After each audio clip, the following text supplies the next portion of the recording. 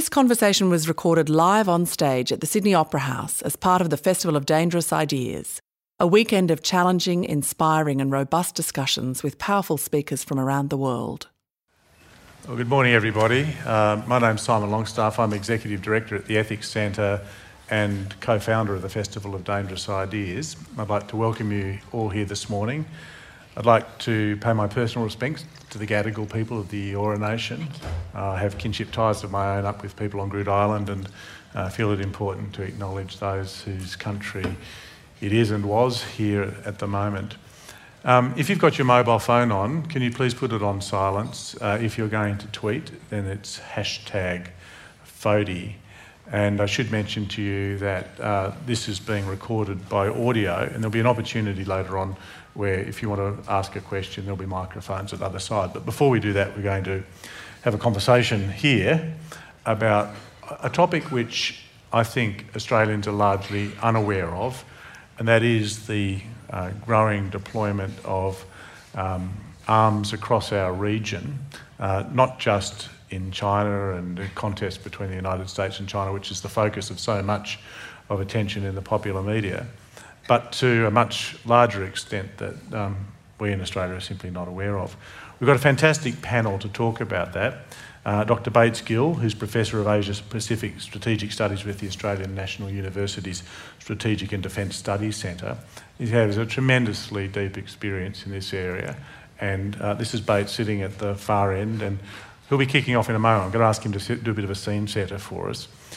Peter Hartcher, who is sitting just next to me here, he's a noted Australian journalist and author, political editor and international editor for the Sydney Morning Herald.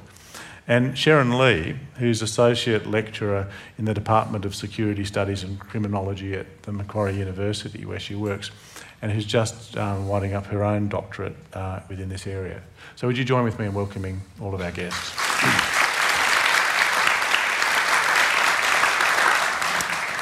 So Bates, before you get going, I think there's a few things we'd like to do in the course of this hour. We'd like to understand exactly what the facts are, basically, in terms of what's occurring. We'd like to know what might be driving this competition around arms. And we'd like to know, I think, between all of us, what Australia might do by way of response, not just by itself, but also within its region. And this will throw up a lot of things, I think, from North Korea through to alliances. But to get us all in the same space, I wonder if you could begin, please, by giving us a basic factual oversight as to what this current state happens to be. Thanks very much, Simon. Just a little bit of scene setting, or just some data here for everyone to take a look at. It's definitely true that arms spending is up. The procurement of weapons is up in Asia. Top importers of the world of weaponry are primarily here in this part of the world: India, China, Australia, also being one, Pakistan, South Korea. And that while defense spending globally is only rising on relatively incremental level, about 1%, 2% per year, in Asia it's rising much, much faster, 3 to 4 times faster, something around 5.5 to 5.6% just last year. So we definitely have interesting increases going on. I think that's an important thing to take into account. Now the question is, do we know why? Well, there's lots of explanations for it. One, I think, important is China's growing power and wealth, both militarily and economically, generating uncertainties here in the region. And factually speaking, almost half of regional military spending in Asia is accounted for by China alone, 4 times more than India, 5 times more in spending than Japan. And it's become the world's 3rd largest arms exporter. It exports mostly its domestically produced weapons abroad here in this region, and it's become the 3rd largest arms importer, primarily purchasing from Russia. These have then spurred tensions in the region, and especially amongst China's neighbors. And there's correlation, we don't know about causation, but there's certainly a correlation between these developments on the part of China and rapid increases in military spending in different parts of the region. For example, in 2015, arms spending by Indonesia up 16%, up 25% for the Philippines, and up about 8% for Vietnam. Again, correlation, not necessarily a causation, but I think we can see that China's emergence on the scene as a greater military power, I think, has spurred uncertainties and is in part helping us understand what's happening here in the region. But here's some interesting points I don't think many people realize. The arms trade in the world, in Asia today, in terms of its volume and in terms of its value, is actually lower than it was at the height of the Cold War. It's also true that military spending as a percentage of gross domestic product in Asia is also relatively low and is not significantly increasing. So in other words, the priority which governments are placing upon military spending, upon arms procurement, remains relatively low and relatively steady between 1 and 2 or 3% amongst most Asian countries today. One of the reasons, I think, for this is that the arms trade data that we can look at is not captured by domestic production. So a country like China has become a much bigger and more effective and more advanced domestic producer of weaponry, adding to its military power, but that doesn't always get picked up in the arms trade data. And one issue I think we want to try to get to today, Simon, also is outside of the conventional realm. Yeah. Militarily relevant technologies in the cyberspace and in outer space, which we don't often think of as weapons necessarily, but which are becoming increasingly weaponized. When you add it all up, we ask, is this an arms race? If yes, so what? What does it mean for us? Yeah, great. Thanks very much, Bates. Sharon, what do you think? That's the bare facts. Add a bit of colour as you see it to what you think is happening in the region. Yes, it's definitely one picture that we look at. And when you look at the data, often people automatically assume that there is lots of rising in the region. People are investing more and more into weaponry. But if you actually look at what the kind of things they are buying, that's actually the more dangerous picture of it, because they're innovating their defence industries. They want to make indigenous aircraft, indigenous submarines, indigenous surface combatants, and the level of sophistication of the platforms are rising quicker and quicker and quicker. And that is the more dangerous picture. It's not just the data, it's not what they're importing, but the fact that they're putting a political objectives on sophisticated technology platforms and exactly what they want to do with them. So that's the other side of it. Where do you see that most happening? I mean, one area I think we do read about in our newspapers is around the submarines. Yes. It used to be that, for example, a country like Australia with a conventional fleet had a clear technological superiority, in large because of the combat systems from the US, and we might come back to that in a moment, about this integration between Australia and the United States and what that means strategically. But I know about submarines. Where else are you seeing this? The most significant investments are actually made by the United States military, and that's because they're not constrained by agreements such as the INF, which they are constrained by it, which China isn't constrained by it. So what they're doing is they're investing in platforms such as hypersonics and supersonic missiles that kind of aren't constrained by international treaties, as well as because they have... Who is the Chinese? Oh, Chinese. Right. So the Chinese and the Russians cheat, obviously, but the Americans are constrained. Sorry, any Russians out there? Sorry. The Americans are constrained by certain restrictions on the kind of nuclear forces they can build. So what kind of weapons can they develop to counteract that? Because they have a global command of the commons, they have to look at what kind of weapons they can develop that aren't going to be constrained by treaties, which can still fulfill global priorities, such as in the Middle East, in the Asia Pacific, and in particular in the Western European continental theatre.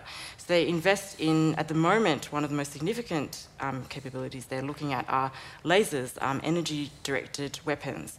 They're looking at what they can do in space, which is countering what the Chinese want to do in terms of anti-satellite weapons. So how do you protect all of the satellites and all of the technology that are floating around in space that the Chinese want to take down because they have a global command and control network? Because you can have a submarine, but if you don't have the logistics behind that to connect it with all the other weapons that you have, that submarine is useless. There's a very, very interesting book called Ghost Fleet, which I don't know if some of you may have read, by Peter W. Singer, not the Australian philosopher, but by an expert in military technology, which runs through a scenario which is now being used in war colleges in the United States, in which China and the Russians have joined together using some very interesting technological tricks, all of which are actually available. So every thing is footnoted.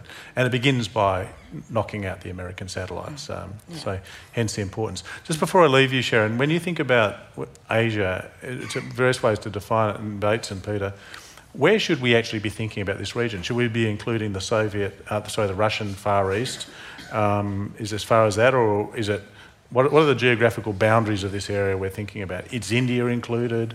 Pakistan? I think there's a tendency to try and stretch the Asia-Pacific region, but once you stretch it, it loses a lot of the kind of potency of what is actually being done and the contested space that we're in.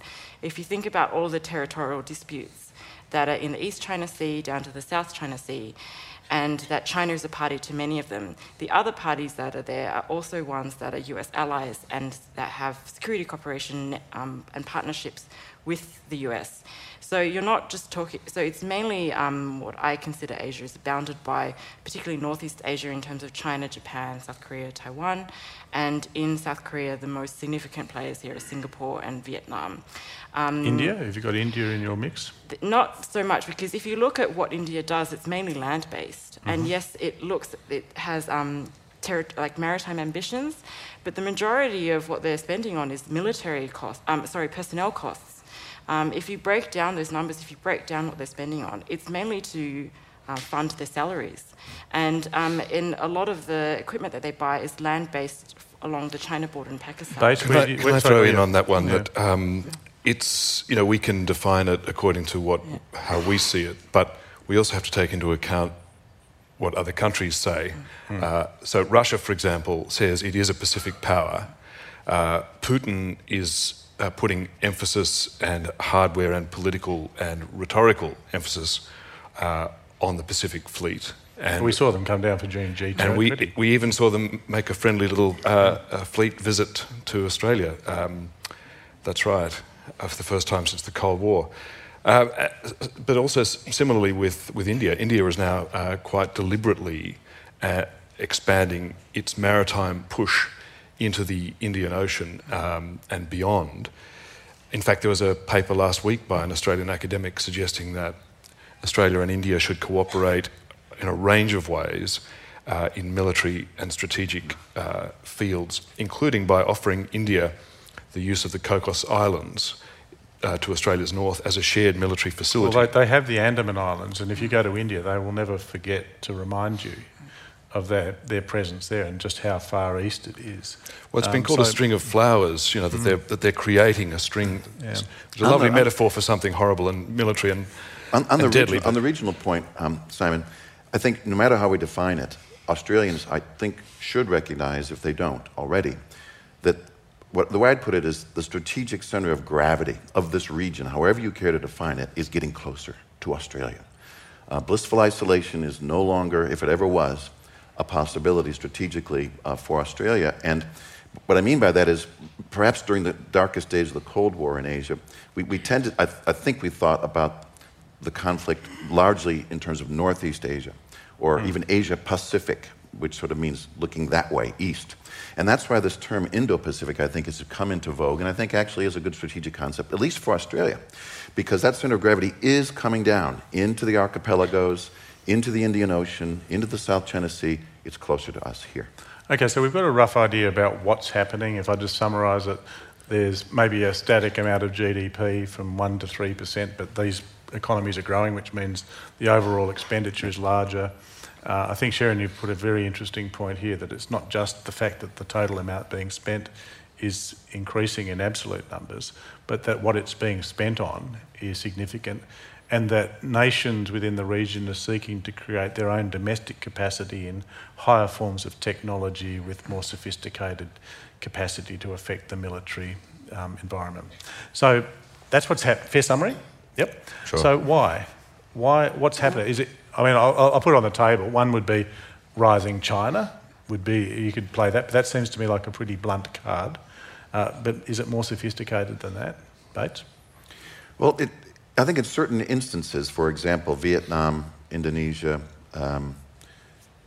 course, the United States, I think, very much has got its eye very, very sharply focused on the capabilities that China is developing to make life more difficult for American freedom of navigation and other sort of once accepted capabilities of the United States to operate basically with impunity off Chinese And it's worth shores. noticing now that the Chinese have got missile systems, sea to sea, ground to sea, which effectively deny large amounts of sea to the United States that they once were able to say. And American commanders would say, and they have said publicly, look, we have ways of dealing with this. But, I mean, I think it's a fact that I sort of think of it as the envelope. It's out, it's moving out. That China has now been able to establish to, at a minimum, severely complicate the decision-making processes, both at the political and military level of the United States, is a fact. And most people sort of talk about that as being pushed out to the so-called first island chain, right? Which includes Taiwan, it includes the islands of the South China Sea, and starts to bump up against American and allied military presence in this part of the world. So one factor is China. What about because the temptation in Australia, again, is to think of this thing called Asia as an undifferentiated mass, but it is a range of countries that have got very different cultures, political systems, religious foundations and interests. So diverse, in fact, that the only common language that's used within ASEAN is English, because that's the only language that can be shared. So what about tensions within the region itself? Peter, do you... Well, in broad, the region was a pretty Pacific one. Most countries weren't interested or able to do much about increasing defence budgets. Really, I mean, we have to talk about the elephant in the room. The elephant is China. That's what all countries are shaping their behaviours and reacting to. We all, including Australia, went through a number of years where everybody thought that and hoped that China would be a completely benign and Pacific power. And it looked like that. Things have changed, and we're not imagining it, we're not projecting onto China. Look at official statements and doctrine from China itself. So, for example, China was, the sort of overarching maxim from China, from Deng Xiaoping, the former supreme leader, was hide your brightness, bide your time. And that was the overarching maxim that governed China's strategic behaviour for decades. Well, in 2013, Xi Jinping rewrote that. Xi Jinping's replacement, that doctrine no longer applies. Xi Jinping said, it's time to strive to achieve. So we've finished biding our time, we've finished hiding our brightness, now we're striving to achieve. Xi Jinping, before he became president of China, when he was vice president, when he was premier, he was vice president rather, he was the chairman of the so-called small leading group that worked on China's strategy for the South China Sea. So he then carried that strategy. The strategy was formulated. It was all about the Nine-Dash Line. It was all about making a claim on the South China Sea and then expanding into that space to fill it and assert Chinese hegemony. That was the strategy, and that's in Chinese strategy. I'm not making that up. And everything that's happened, not everything, but almost everything that's happened, has been in response to that. So you're right. Every country has its own concerns, its own strategies, its own priorities. But overarchingly, we are all responding to what China has started to do, and that includes the US with its pivot to the Asia-Pacific. It includes, for example, Indonesia, which had no interest in any sort of conflict with China until just a few months ago, when the Chinese started to arrest Indonesian fishing vessels.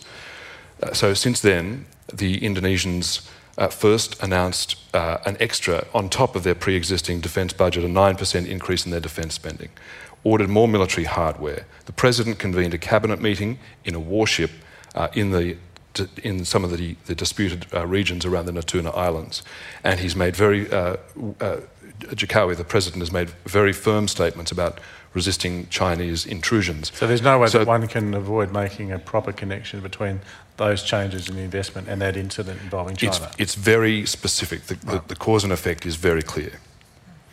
Sharon? No, I agree with Peter. I mean, the Chinese military modernization has been going on since the 1970s. They were talking about the near and far seas with Deng Xiaoping. He came up with this concept.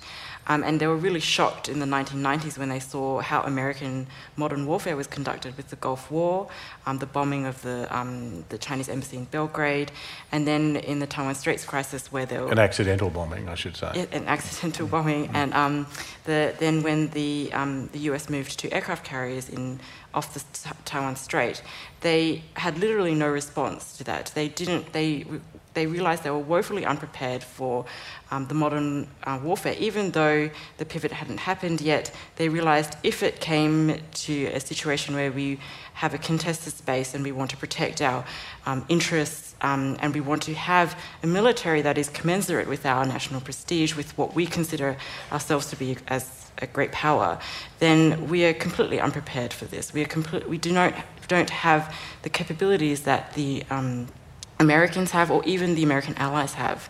And it's kind of, people like to say that, China reacted to the US reacted to China, but there were certain kind of incidences which they're always going to modernize. As economic growth happens, they're always going to modernize, but it was relative to who. And of course, if you have American primacy in the region, they're going to respond to that because that's the only standard that they know. That's the only standard that we know as a superpower that has capabilities to have this kind of global command of the commons. Do you think it's partly to do with the notion of prestige too, that not, as opposed to just cold-hearted expression of military power to secure economic or other interests? Yeah, naval power has always been the prestige part. I mean, because the amount of technology that you'd have to have in a navy says something about your domestic industry, about your economic success. I mean, if you look at Thailand, they have a submarine command, no submarines. They have a aircraft carrier that hasn't left dry dock since they got it. But it's this great opportunity that they can put the royal family on it to take photo opportunities and say, we have one of the only submarine commands in the world. There's only other 6 countries that have submarine commands.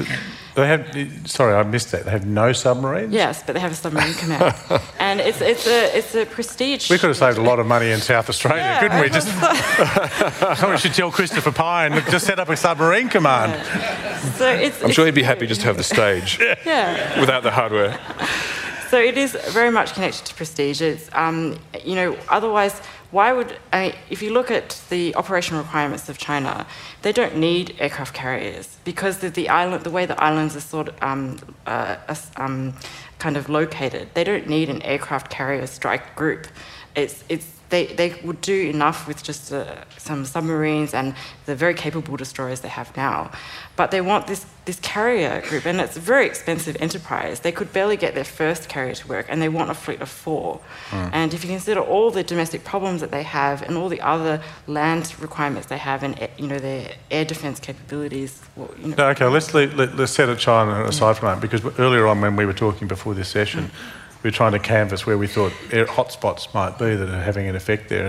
And Sharon, you actually mentioned North Korea as something which we should be thinking about. I think that was... Oh, sorry, but was it Bates? Well, it just struck me that we know from the newspapers, obviously, that North Korea has made some pretty significant advances in just the past, say, 5 years in terms of developing a real credible nuclear threat. That they are probably today in a position to successfully shoot a missile and have it detonate over Tokyo or Seoul or even potentially places like Guam or Alaska. So in other words, we're moving into a strategic moment in Northeast Asia which we've never experienced up until now. We've always thought of North Korea as a sort of blustery basket case, which it is, but now it's a blustery basket case with a nearly credible ability to deter us from threatening existential harm to them. That's an entirely different situation, and it will start to drive how weapons procurement is developed. The most recent decision, for example, by South Korea to join with the United States to deploy Terminal High Altitude Air Defense, THAAD. That's directed at North Korea, but it has strategic ripple effects toward China, for example, which believes that this new anti-missile system could be targeted on China's deterrent. So in that sense, I see that as a more classic example of a Cold War-style arms race of action, reaction, defense, and offense. And quite frankly, the options we have to bring an end to that race, if that's what we want to call it, on the Korean Peninsula are slim. We have few options. And rooms for accidents, miscalculations by both sides. Potentially. I mean, some people like to say, and you look at the record of the Cold War, maybe they're right, that actually countries that possess nuclear weapons end up in this relatively stable deterrent situation where you don't launch conventional arms against the other for fear of that escalating to this terrible use of nuclear weapons. In that sort of Cold War logic, maybe this is, the North Koreans' nuclear weapon is actually introducing a stabilizing, strange to say, but the question, then you get into the rationality of leadership. Well, I was going to ask you about, I mean, the general narrative here is that North Korea and its leadership are not the most rational. Is that just a narrative, or I think that's a media fix-up. Right. They've been entirely rational in their pursuit of nuclear technology, I think. Can I also touch on a larger thing that Bates has just really raised, which is this? So far, we've mainly been talking about capability, but if you're trying to assess threat or risk, you have to look at capability, the capability of a potential rival, but also its intent. Intent is all important. Inherently, there's no harm or problem in countries building up their militaries. You would expect nothing less of a great growing power, especially a great returning power like China. That's completely normal, natural, and to be expected. The question is all about what do you intend to do with that capability? And this is also the question of North Korea. What do you intend to do with your new capability?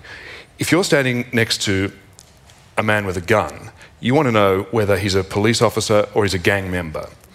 Same gun, same capability. The question is intent. Is this going to be someone responsible or someone aggressive? That's what you want to know. And what's changed in our region isn't just the capability, it's the intent. Doctrine is changing. The Chinese intent that you referred to before, or are you thinking further afield? Well, I'm thinking further afield, but if you look at, the China case is the clearest. You've made that one so far. So China is clear because of what they've said about the 9-dash line and their claim and their intentions. North Korea, their rhetoric hasn't changed. They want to turn the United States into a sea of fire, turn Seoul into a sea of fire, and Sydney too, if they could reach us. But what's changed there is that, it was a sort of a source of marvel to a lot of people. You'd go to South Korea, you'd visit Seoul. Everybody seemed completely relaxed about the madman on the other side of the border. It's only sort of about 10 minutes by missile flying time from the DMZ to Seoul. And yet the South Koreans for decades went around completely untroubled, didn't worry at all. Ordinary people didn't worry at all about this threat, which seems to us so pressing and dangerous. And the reason was, of course, that South Koreans have been living within artillery barrage range of North Korea ever since the end of the Korean War. The North Koreans never acted on it, so it became a background reality. That's all changed, and it's just changed this year. And as Bates said, it was President Park decided that what had been assumed to be not a very serious threat was now an urgent and real threat, and Park has taken the controversial decision to sign up to the US THAAD system, a missile intercept system designed to protect principally against North Korea, but also against China, and it's upset the Chinese. So intent has changed as well as capability. So in the absence, I think we've got an understanding now what's been happening, something of what's driving it. We may have missed a few things, add that if you want to. I want to now look at the nature of the response, because it's tempting in one sense to think, well, the way that you fight fire is with fire. If they're going to have this, we'll build bigger and faster and better connected. But I'm wondering whether or not that, at the very least, has to be complemented by significant diplomatic efforts to try and build different kinds of alliances better done. And I'm wondering within that what some of the recent procurement decisions made by Australia might be doing in terms of how our region sees us as part of a collective response to some of these challenges. Sharon, I think we invoked Christopher Pyne earlier on. You were expressing some views, well, I think I am right in this case, about how what we decided to do in terms of buying French technology might be seen here. I think it was quite a missed opportunity to not have purchased the Japanese Soryu class because there was preference given to those submarines based on an idea of trilateral coordination between Japan, Australia and America. The preference of the technology first in a Soryu class compared to a Scorpene is quite different. It's like comparing apples and oranges. As well as, I'm not sure if many people saw, there's also issues of security behind the release of all of the classified documents. The French plans, yes, of the Indians. So there was that concern which the Americans had flagged earlier as well. And of course, it was shown last week. Abbott actually pushed, and it was probably one of his only good decisions, he actually pushed the Japanese and the Americans to change their laws about arms exports. And they wanted this technology, but then, of course, the change in government happened and Turnbull decided on the Scorpiones. But they missed a really critical opportunity because once you have that kind of military-to-military cooperation, a lot of other easier things happen in terms of transparency, in terms of, if you think about how contested the region would be, in terms of submarines and surface combatants and all of this technology that people put in. If you have similar technology, the ability to do joint warfighting, interoperability, it becomes a lot easier. And that then sets the stage for other forms of cooperation and diplomacy. And, it actually makes all the other players less scared as well. Because then if you have the submarines that are jointly developed by Japan and Australia and the US, people's like, okay, so that's that purpose, that kind of sinister intent of only having a submarine that's for your national interest, that can be misinterpreted as something that is targeted to another country is softened. The Japanese were clearly disappointed by the decision. I think they may have felt that they were put in a position where it was even embarrassing to have declared what they had. The Japanese also have a very ambiguous relationship with the rest of Southeast Asia, though, where even to this day there's nervousness amongst people down into Indonesia and Malaysia about having the Japanese fleet sail back down. Yes. They've offered time and time again to help protect against piracy. Those offers have been rebuffed because of the memories still from what occurred during the Second World War. So I'm wondering, is there something else in this about the decision of Australia that may have actually been conditioned in part by that understanding?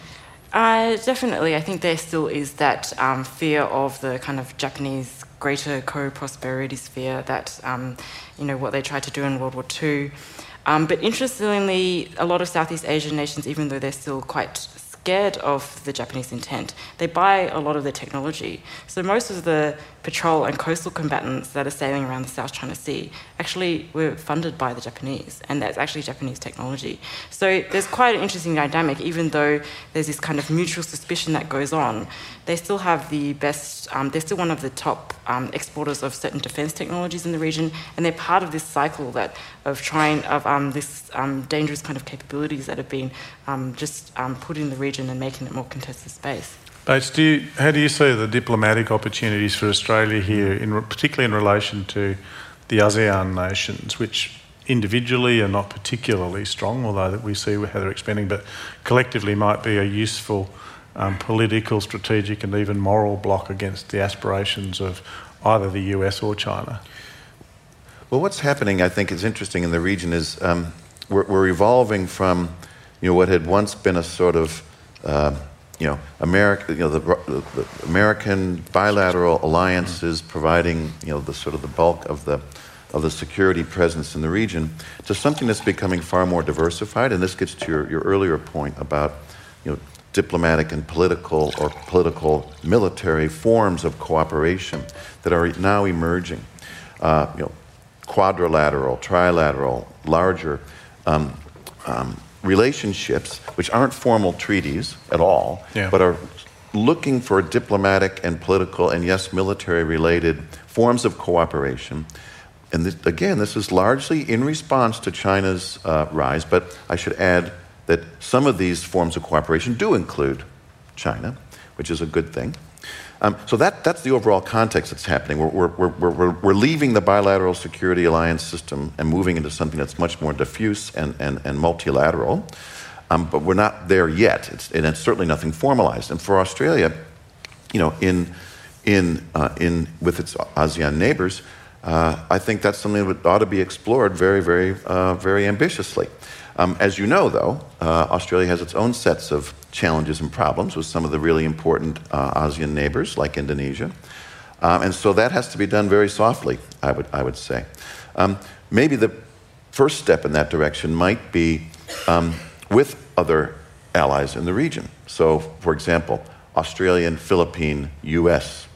forms of cooperation, which do exist, whether that's in helping the Philippines deal with their own internal challenges, or through the development of maritime surveillance and domain awareness cooperation, not through the direct export of Australian equipment, although that happens, but more in the way of understanding logistically and operationally how that can get done in a way that helps the Philippines understand their maritime domain. Can I pitch in a couple of thoughts? On ASEAN in particular, the big counter diplomatically to China's assertions of territorial ownership and control in the South China Sea was supposed to be ASEAN. China had committed to negotiating and signing with ASEAN a code of conduct that would control everybody's behaviour in the region. It's still on the table, I think, isn't it? That's the problem. They agreed to do this 10 years ago. The negotiations have proceeded, essentially they haven't proceeded, and the Chinese foreign minister this year said we are in no rush. And of course they're in no rush, because to negotiate with ASEAN en bloc means that it's one country against 10. China's preference is to deal with each country on a hub and spoke system, because China's bigger than any one of the other 10 ASEAN members. So first, the collective approach of ASEAN has failed.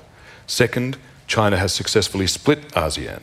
So Laos and Cambodia now dissent from any ASEAN statement that seeks to criticise or control or even moderately chide Chinese behaviour.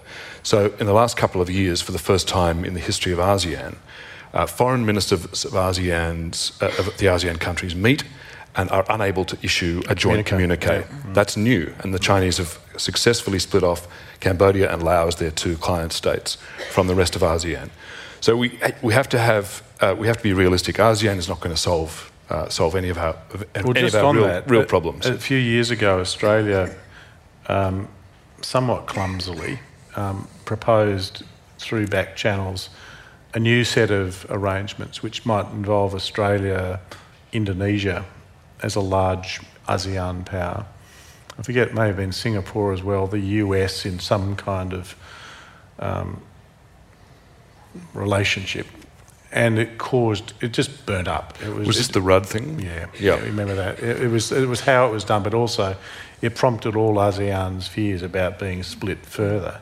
But it seems to me that if ASEAN is not effective and there can't... I'm wondering what are the other alternatives. Is it something like that? Done better, or...? The strength and weakness of ASEAN, as Peter said, is its intention to be unified and have a consensus-based approach. So I quite agree with Peter. Any effort to try and shape Chinese thinking about its strategic approach to the region isn't going to happen on the basis of an ASEAN-centric, consensus-based diplomatic effort. Rather, I think there is some openness within ASEAN, individual ASEAN countries, who would see value in enlarging the political, diplomatic, and military-related relationships with other outside powers. So I think, in other words, choose your partners very wisely and not try to go through the ASEAN door, although you do have to play that game. But realistically speaking, what we're talking about is trying to open up relationships with countries like Vietnam or Singapore, or we already have relationships with them, but to expand them and think more carefully about what kind of partners they can be. And Simon, your point is, this is absolutely the time to be asking that question, what are the alternatives? And one of the things that's really got everybody thinking is Donald Trump. Because about lots of things. He's got people thinking lots of things, most of them unprintable. Yeah. Not in a family newspaper anyway. But he has said that he's prepared to walk away from the US treaty alliance with South Korea. He's prepared to walk away from the US treaty alliance with Japan, NATO. Unless those countries pay more towards the cost of their alliances, and possibly even NATO, although he retracted on NATO. Do you think he knows about ANZUS? Well, maybe we'll go under the radar. He won't. Yeah. He doesn't even. Well, there's been a furtive Australian diplomatic effort to find out what he thinks about ANZUS and what he thinks about Australia. And what's come back is, and this is all, none of this is official and none of this has been openly stated, but there have been contacts between Australian diplomats, Joe Hockey, and some of the people around Trump. The message that comes back is the Donald loves Australia. And this is, and you will hear this being circulated inside Canberra as a sort of reassurance. In other words, don't worry, whoever wins the US election, the alliance is fine. But let's accept for a moment that may be true. If the same US president, if he should win, and he's unlikely to, but hell, it's a two-horse race. The other horse has got to have some chance, right? Even though the odds are against him, it's still a distinct possibility. And in the event that he should win, if he in fact starts to draw down forward-deployed US forces from Japan and from Korea, the credibility of the entire US alliance system erodes immediately, and that includes our alliance with the US. So even if Trump doesn't win, right throughout the Asia-Pacific, right throughout the world, capitals are now rethinking and recalibrating. Can we rely on the US long term? What can we rely on them for? What alternatives are there? What arrangements do we now have to start thinking about making? In many cases, Japan, Korea, Australia, for the first time in 50 years or more. Well, it's a very profound question, Bates, because our capability as a nation, a military, is largely dependent upon the United States. Our Five Eyes intelligence sharing, our combat systems and their integration, even our ability to project power. It's been a great strength of Australia to have that alliance. Is it a time to start thinking about greater interdependence or greater independence in that situation? Well, the implications of Peter's analysis there of a Trump presidency in the context of what we're talking about today is we ain't seen nothing yet in terms of an arms race, because if it were to come to pass that the United States withdraws from the region, dismantles alliances, goes back into a sort of isolationist mode, countries like Japan, South Korea, Australia, the Philippines, even non-allied countries like Vietnam and others, are going to have to rely upon themselves a great deal more to try and make sure that they are defending their interests vis-a-vis China in particular. And that's going to mean an arms race. That's going to be a very serious change, I would think, in the way that countries think about arming themselves. Sharon? No, I definitely agree with Bates, because it is very sad that Trump is the Republican candidate, because during Republican presidencies is usually the height of Asia-America relations. I mean, everyone criticizes George Bush Jr., but under his administration, that was the peak of US-Southeast Asian relations. Why is that, just out of interest? Is it just a coincidence, or is there something about Republican understanding which leads it to look in this? There is a Republican understanding of the importance of Asia, particularly for economic interests, because if you look at the Asia-Pacific, a third of the world's shipping goes through there. Asia is the largest importer and exporter with America. It is critical to American economic success that it has links with Asia, not just security ones, but economic ones. And that military presence is a subtle part of that in terms of sustaining cooperation, in terms of building trust and confidence building. And the sad thing is that because of the instability of the American political system, of what Asian states perceive as instability, even though it's just a normal democratic process, that has led them to do this double kind of strategy of relying on themselves as well as trying to keep the US engaged, which actually has made the region more contested and more suspicious of each other, because they're saying, well, that kind of new submarine that Japan is putting out, they're putting out almost one per year, which is quite remarkable. They're saying, oh, that's not just for the US. They're actually doing more for themselves than for the US alliance. Particularly if the US does withdraw. I mean, they've got their self-defence cards well and truly stacked. Yeah. So it is, I mean, and even if you look at South Korea, what they do is even more alarming. And I think South Korea is actually the really poor country here, because not only do they have to deal with North Korea, they have Japan they're worried about as well. They have, so they're a very contested land border as well as a maritime border. So do you think greater independence or...? Well, I've asked this question of Japanese and Korean interlocutors in recent times. Their response is the same. If we don't have the assurance of a dependable US alliance, then we're going to have to do two main things. One, a lot more of our own, on our own, as Bates said. Japan's already well down that track. The point you make about their submarine production is one part of it. But the big picture is the Abe government has just, through a cabinet decision, decided to reinterpret its constitution. This is the self-defence provisions. Yes. Because they were going to try and amend it, but they've decided to do it just as a matter of administration. Well, amendment of the constitution was going to be too difficult politically. Right. So they did it through a cabinet decision to reinterpret Japan's post-war constitution to allow it to operate with other countries in warfare. This is threshold stuff. In fact, almost everything we are talking about today is threshold stuff, because this is all happening, and I guess it's the reason we have this session. And what have the Chinese said in relation to that cabinet decision? Oh, the Chinese, of course, have said that the Japanese are warmongers who are looking to crush and contain the legitimate aspirations of China. The Japanese... Apoplectic would be a good way of describing it. Yeah. The Japanese, of course, say, well, actually, no, this is our response to your constant provocations in the East China Sea. But the point is that the Japanese have already started to realise they're going to have to do more for themselves, and they are.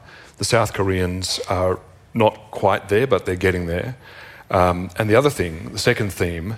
So first, more self-reliance, more just on the Japanese, I self-activism. don't think people realise how large a military they have under their... What's the third biggest navy? Exactly. It is a massive force, really.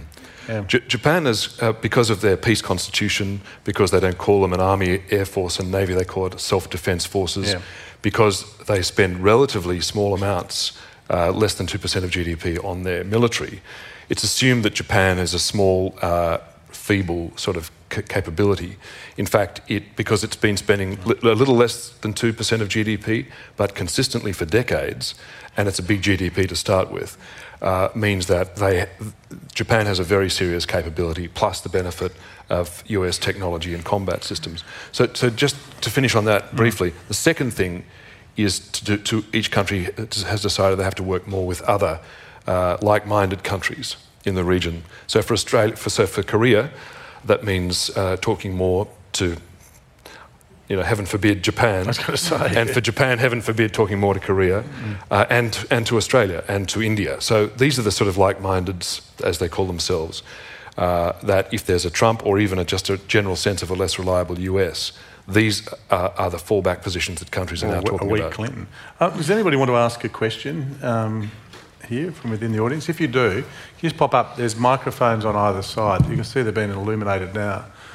If you could just wander around, that's a bit of a hike for some of you in the middle. Go now. Yeah, I should have said this 2 minutes ago. You would have been there just on time. We might start with the microphone 2. Thank you. Just wondering, how do you think that China would actually perceive the US if it was to abandon its sort of treaty obligations with South Korea and with Japan? Would it be appeasement, or what do you think it would be? Bates? Well, I want to preface all this by saying that even if Donald Trump were to become president, I like everything else he's said and done so far, he will eventually come to find a way to pretend he'd never said it. So I'm not really too worried about this, but just just because it's an interesting hypothetical, it would be viewed with delight. I mean, it would be a fantastic opportunity for Beijing to, I think, thinking the way they would think, to reclaim, in a sense, or re-achieve its traditionally powerful role as the most important power in Asia. And in many respects, that's already true on mainland Asia. I don't think anyone in their right mind wishes to challenge China and its dominance militarily, politically, economically on mainland Asia. What's contested is maritime Asia, around China's periphery. And were the United States to withdraw, I think it would open the door for a fantastic opportunity for China to further extend its influence. You know, it would mean finally really taking over Taiwan.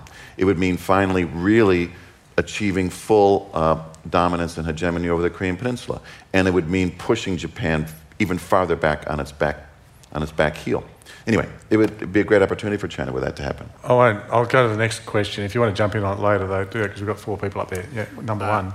Firstly, thanks everyone for a fascinating and perhaps quite disturbing session. Couple of quick ones. Drones. So we've talked submarines and aircraft capabilities. Drone technology, do we know how much investment's being made in that in Asia? And then secondly, from a layman's kind of perspective, I don't see many winners from an arms race, but in terms of corporate interest, we've got the US, we've got Europe, we've got many corporate institutions who are perhaps one of the main beneficiaries from an arms race. Just wanted to see your thoughts on that. Throw that to you, Sharon. Drones? So there have been quite some investments in unmanned aerial vehicles as well as unmanned submersibles. And the real danger here is the unmanned submersibles in terms of what you could do with them as well as the accountability for the state. So there's 2 areas there. Particularly if they're autonomous. Yeah. And that's actually driven by the US capabilities because if you think about the US, they have an extremely stagnant economy at the time, so they're trying to think about how do we make more cost-effective and efficient weapons, and the unmanned submersibles is one part of it. The second part of the question in terms of the defence industry, I think this is actually an over-exaggerated influence on modernisation because you then ignore the checks and balances within a political system that keeps a hold of these defence industries in terms of what kind of contracts they can get. And yes, they do profit, and yes, they do drive lots of countries and lots of different interest groups to buy certain weapons, but there is a lot of political checks on that. Christopher Pyne, for example. Minister for Defence Industry, he'll keep a close eye on them. Just on the autonomous weapon systems, about 4 years ago, the Russians crossed a line that everybody had agreed, and they deployed fully autonomous, lethally armed weapon systems to guard some of their missile sites, which means that they now have a system where no human being needs to be involved in the command decision as to whether lethal force is used or not. And this has caused a lot of concern, as one might imagine. Microphone 2. Good morning. So my question is, it seems to me that at least part of the reassertiveness of China is due to its underrepresentation in the global political system. And to some extent, I think it's absolutely necessary that China and the rising powers are accommodated. But where do we draw the line in order to protect the system that so far seems to be in our interests? Peter? Well, you're absolutely right. One of the reasons that China feels vindicated, and I think rightly, in asserting itself is because the world has refused to acknowledge, existing systems have refused to acknowledge China and its entitlements and those of other rising great powers. For example, there was consensus that the IMF and World Bank governance had to be reshaped to allow China and other rising nations a larger share of the vote. China's share of the vote at the moment is smaller than Belgium's, and that was a direct result of the Bretton Woods system in the 40s. Now, the US Congress refused to... The administration agreed, but the US Congress refused to allow that to happen. And there are other arrangements too. I mean, the hypocrisy, China points to hypocrisy of the US, and for example, the ruling against China in The Hague over the South China Sea. The Americans say, the Chinese say, well, we'll recognise the United Nations law of the sea the moment the Americans do. The Americans have never ratified the UN law of the sea. So the Chinese sense of grievance on some of this stuff is well-founded. Your point, though, is what's the threshold? At what point do we say, well, the Chinese have now recovered their rightful place, and now they're overstepping the mark, and they're actually trying to encroach on the freedoms and the realistic responsibilities and freedoms of other countries. If you look at the reactions of governments around the region, we've now reached that point. Country after country have gone from having perfectly amicable, friendly relations with China to having very tense and difficult ones because of Chinese intrusion. So China is on the other side of every one of these new territorial disputes in the region, whether it's Indonesia, Japan, whether it's Vietnam, Philippines, very different countries, all now in tense situations with China. When the Chinese president says we may have built these islands, but we're not going to militarise them, and then within months, missile batteries turn up on the islands. Within months, enormous reinforced hangars that are capable of housing the biggest Chinese bomber jets start to appear. When military radars and all of these other capabilities start to appear on the islands. The region is coming to the conclusion that the Chinese cannot be trusted in their pronouncements, cannot be trusted in their negotiations, and cannot be trusted in their strategic intent. What's been fascinating, if you go to regional gatherings over the last 10 years, the Chinese, when they would come along, for the first 5 years at least, were generally and genuinely welcomed. They enjoyed being liked, they would smile. And then the moment they started to do these things, and the people, particularly in this region, changed their tone, they have been furious. They are really, really angry. They sit there stony-faced, annoyed and slapping people down. And it's the interpersonal dynamics which are so interesting in this as well. Microphone one. We probably may only have time for this, maybe the last. We'll see how we go. Thanks to the panel. Bates, before you mentioned the potential stabilising effect of a nuclear armed and capable North Korea. And Peter, before you were giving us a nice summary of the loosening restrictions upon the Japanese in terms of constitutional revision. I'm just wondering, given that Abe has just recently won significant majorities in both houses in Japan, and given the potential decline in the reliability of the US alliance, do you see a potentially strategically normal Japan as a stabilising or destabilising influence on Northeast Asia in the future? And are you including a nuclear armed strategically normal Japan, or? Who's to say? Okay. Abe is on record having said he would generally consider nuclear arming Japan. Okay, who wants to go on that, Bates? Or? Well, in the absence, again, of a reliable U.S. presence or even a deterrent in the region, let's put that out there as a hypothetical, then I would have to say that a stronger Japan would make a lot of sense in terms of creating the proper balance of power in the region. The problem, though, there is that there's going to be this period then of great uncertainty, certainly on the part of China, as to just how far then Japan intends to go. That scenario you just painted is very much like what we're looking at with regard to China today.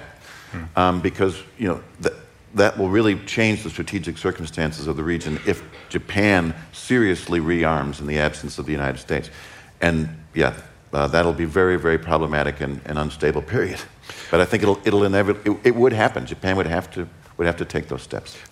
You're right. The new election has opened up the possibility that Japan could. Abe is now thinking, apparently, according to the reporting out of Tokyo, of a formal redefinition of the constitution.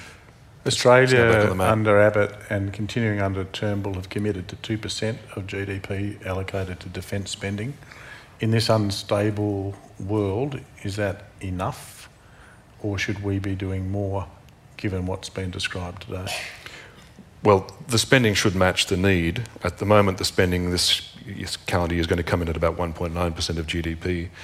The question is, what's the need? What are our options? Does Australia declare itself neutral and opt out? Does Australia seek to reinforce the US alliance, even if it's a diminishing one? What are Australia's options? The current thinking, the current position, the current policy is first assume no change to the US alliance. Potentially that could have a short life. To increase Australian dependence and reliance on the US. To complicate any Chinese strategic calculation against Australia by increasing the defence budget, acquiring the 12 submarines and the other kit that goes with it. The kit spending, the current policies are all funded, can all be done within the 2% of GDP, but we're about to see year after year where the budget slips beyond control. Well, we have to leave it, yeah.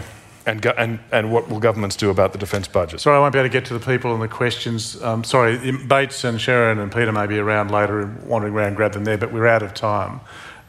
So I think you can see why this is a dangerous idea about what's happening. And for helping us to unpack it, please thank Bates Gill, Peter Hartcher and Sharon Lee. Thanks. Thanks, Sharon. If you enjoyed that talk, please subscribe to our iTunes channel for our fortnightly podcast.